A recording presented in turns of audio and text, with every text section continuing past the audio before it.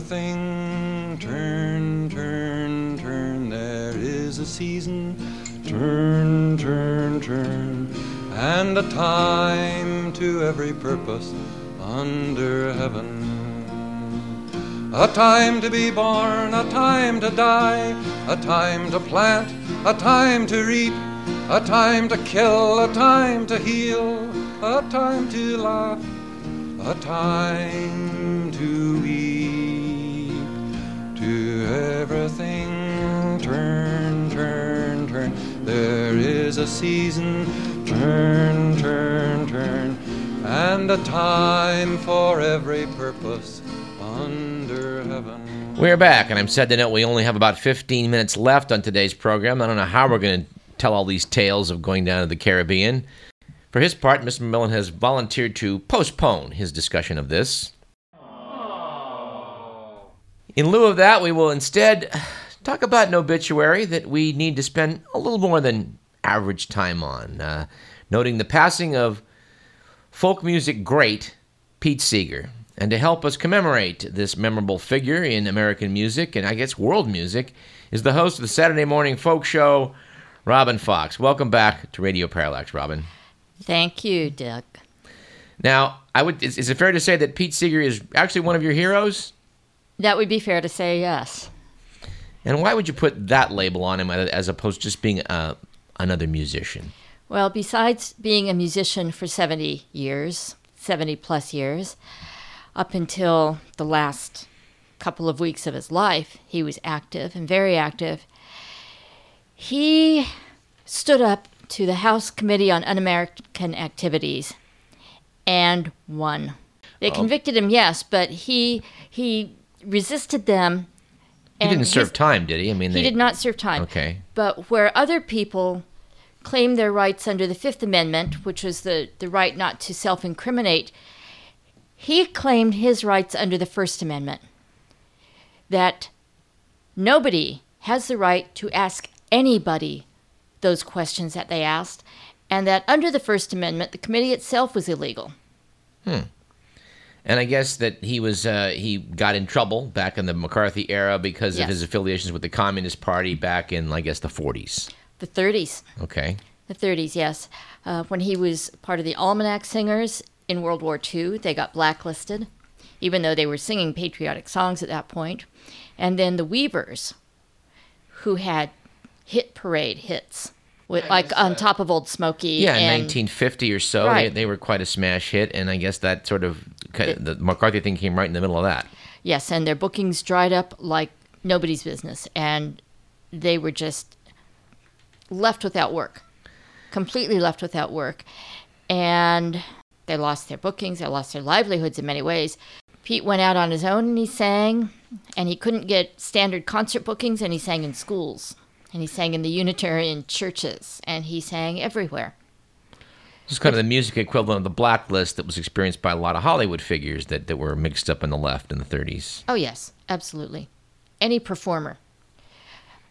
Shows that were sponsored by companies, most radio and television shows had a single corporate sponsor, and the FBI would send them a letter and said, "We're investigating these people." And boom, they couldn't get on. Well, I remember, Robin, I guess it was sometime in the late 60s when, I don't know what show it was, but Pete Seeger was all of a sudden back on national television. Might have been the Smothers Brothers, I'm not sure. And it was kind of a big deal, like, hey, here's Pete Seeger. It was. In the early 60s, there was a show called Hootenanny. And I can't remember which network it was on, if it was ABC or CBS. And they wouldn't allow Pete Seeger on. And other musicians, such as Joan Baez, and I can't remember the others, refused to appear on Hootenanny because they wouldn't allow Pete. And he intervened and said, no, go ahead and be on the show. It's the music that's important. I guess we owe a debt of thanks here to the Smothers Brothers, Tom and Dick Smothers, for bringing Pete Seeger back. They did. They brought him back. And at that point, he had a song in airplay called Waist Deep in the Big Muddy. It was about the constant pursuing of a futile action. I.e. Vietnam. I.e. Vietnam. And the story was an army troop that was trying to cross a muddy river, and everybody was drowning, and the officer, the commander, just said, keep on going. Well, CBS wouldn't broadcast the song. He performed it for the audience. They wouldn't broadcast it. Well, by then the song was on the radio. Mm-hmm. And it was kind of a moot point. And there was, again, a hue and cry, and CBS wound up looking like idiots. And when they reran the episode, they aired the song. And shortly thereafter, the Smothers Brothers show was canceled. Well, he certainly was a political figure that transcended music, but let's talk a little bit about his music itself, which has been, I guess, quite influential in the folk field. I'm holding up I have a CD in my left hand right now, which does not include maybe his most famous hit. I guess it's his most famous hit, If I Had a Hammer. Yes, probably best known. He and Lee Hayes, who was one of the other members of the Weavers, they wrote that song together. Lee Hayes wrote the words, Pete wrote the music, and it goes back to the early 50s and was the first song in Sing Out magazine, and I believe it was on the cover of the very first issue of Sing Out magazine, which Pete founded, and continued to write for until about 10 or 15 years ago. It wasn't his hit per se. It was a monster hit in the 60s for Peter, Paul, and Mary. That's correct. It wasn't a huge hit because he didn't have radio airplay. Oh, right. He was blacklisted, but people were performing his songs. And a singer by the name of Trini Lopez took the Hammer song and did a faster arrangement. Very upbeat version of it. Very upbeat version. And then Peter, Paul, and Mary took that and turned it into a huge hit. And by the way, I do want to just put in a plug for Trini Lopez, who's a guy whose name probably a lot of people never heard of, cut quite a figure back in the 60s, and I guess did do a lot of arranging that was influential. Yeah, and I think he worked with Peter, Paul, and Mary a lot. They might have had the same manager because his song Lemon Tree was another one of their hits. Oh, well, Robin, thanks for that little tidbit. I'm a fount of them. Well, looking at the CD that I have in my hand, it does not include that one, but it has a wonderful song that I hope our readers are familiar with, Little Boxes, which is just a wonderful satire, I think, of urban sprawl dating back to the, 50s or 60s? Dating back to the 50s. He didn't write that. Malvina Reynolds, who was a singer out of Berkeley, wrote that.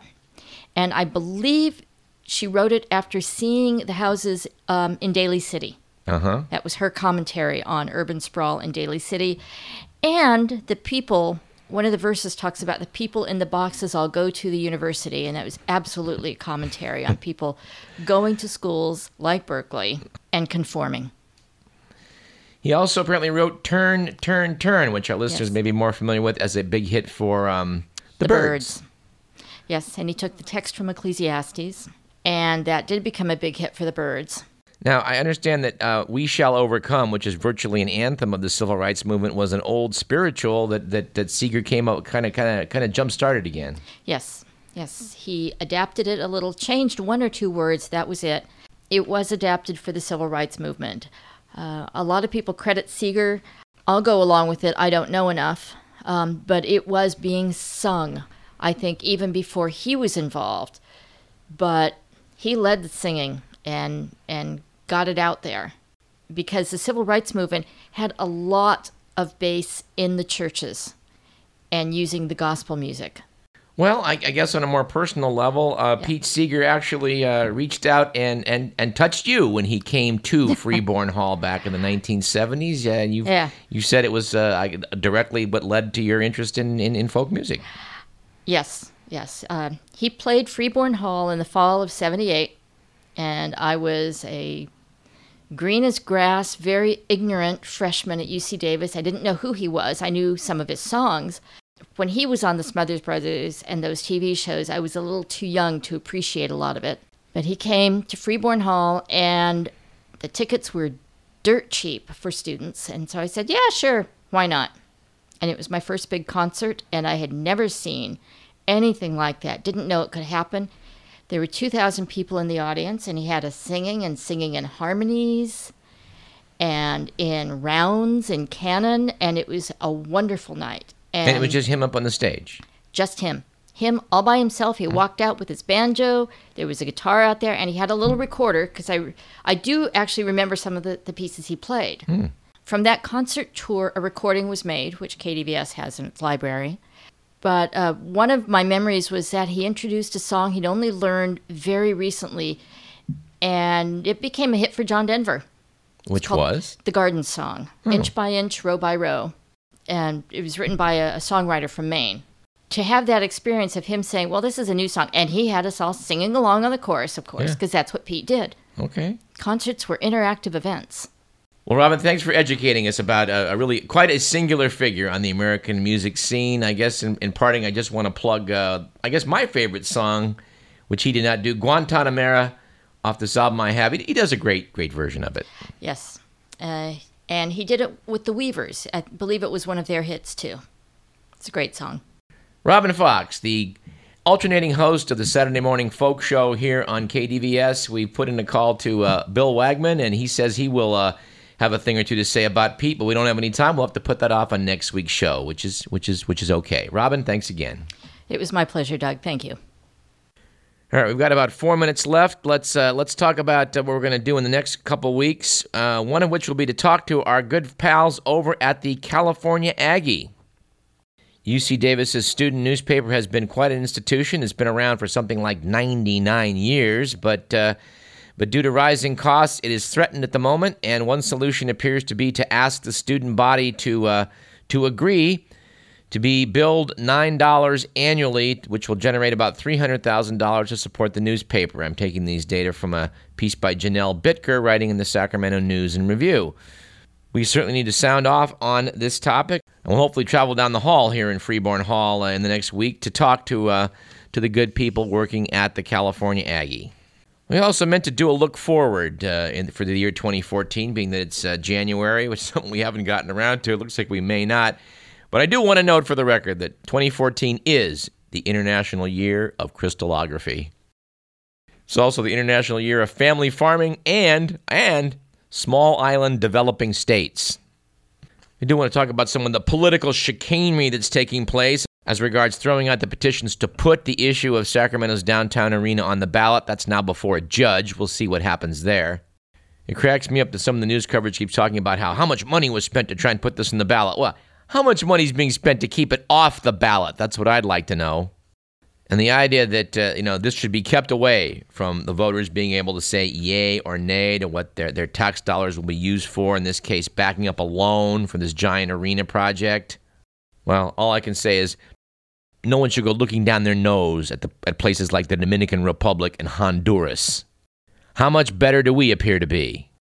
Couple final science notes. It looks as though astronomers looking out at Europa have noticed that this icy moon of Jupiter is spraying out a water vapor, much like Enceladus at Saturn, meaning that, there may be a lot more activity on these worlds than previously appreciated. And the same was recently noted on the dwarf planet Ceres.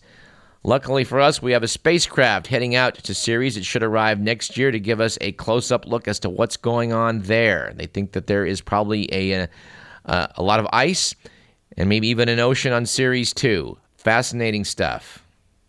And finally, congratulations to the European Space Agency for reviving their Rosetta spacecraft. It had been put into basically deep slumber state for the past 2 years, but it woke up this week, giving people the hope that it will be able to complete its mission to visit the comet Churyumov-Gerasimenko. I hope they got that right. This spacecraft has a little lander attached to it, which we'll hope to place down on the surface of the comet and ride it as it comes down toward the sun. This comet will not self-destruct like ISON did this year because it's not going to get any closer to the sun than Earth's orbit, but pretty cool stuff. These are exciting times to be alive. And unfortunately for us, we are out of time. This program was produced by Edward McMillan. You've been listening to Radio Parallax. I'm your host, Douglas Everett, and I look forward to speaking with you again real soon, as in a week from now on the same station at the same time. We will see you then. Well, may the world go, the world go, the world go. Well, may the world go when I'm far away. Well, may the skiers turn, the swimmers learn, the lovers burn. Peace may the generals learn when I'm far away. Well, may the world go, the world go, the world go. Well, may the world go when I'm far away.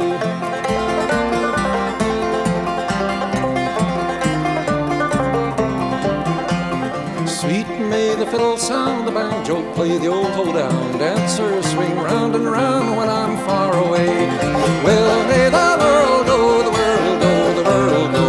Well, may the world go when I'm far away.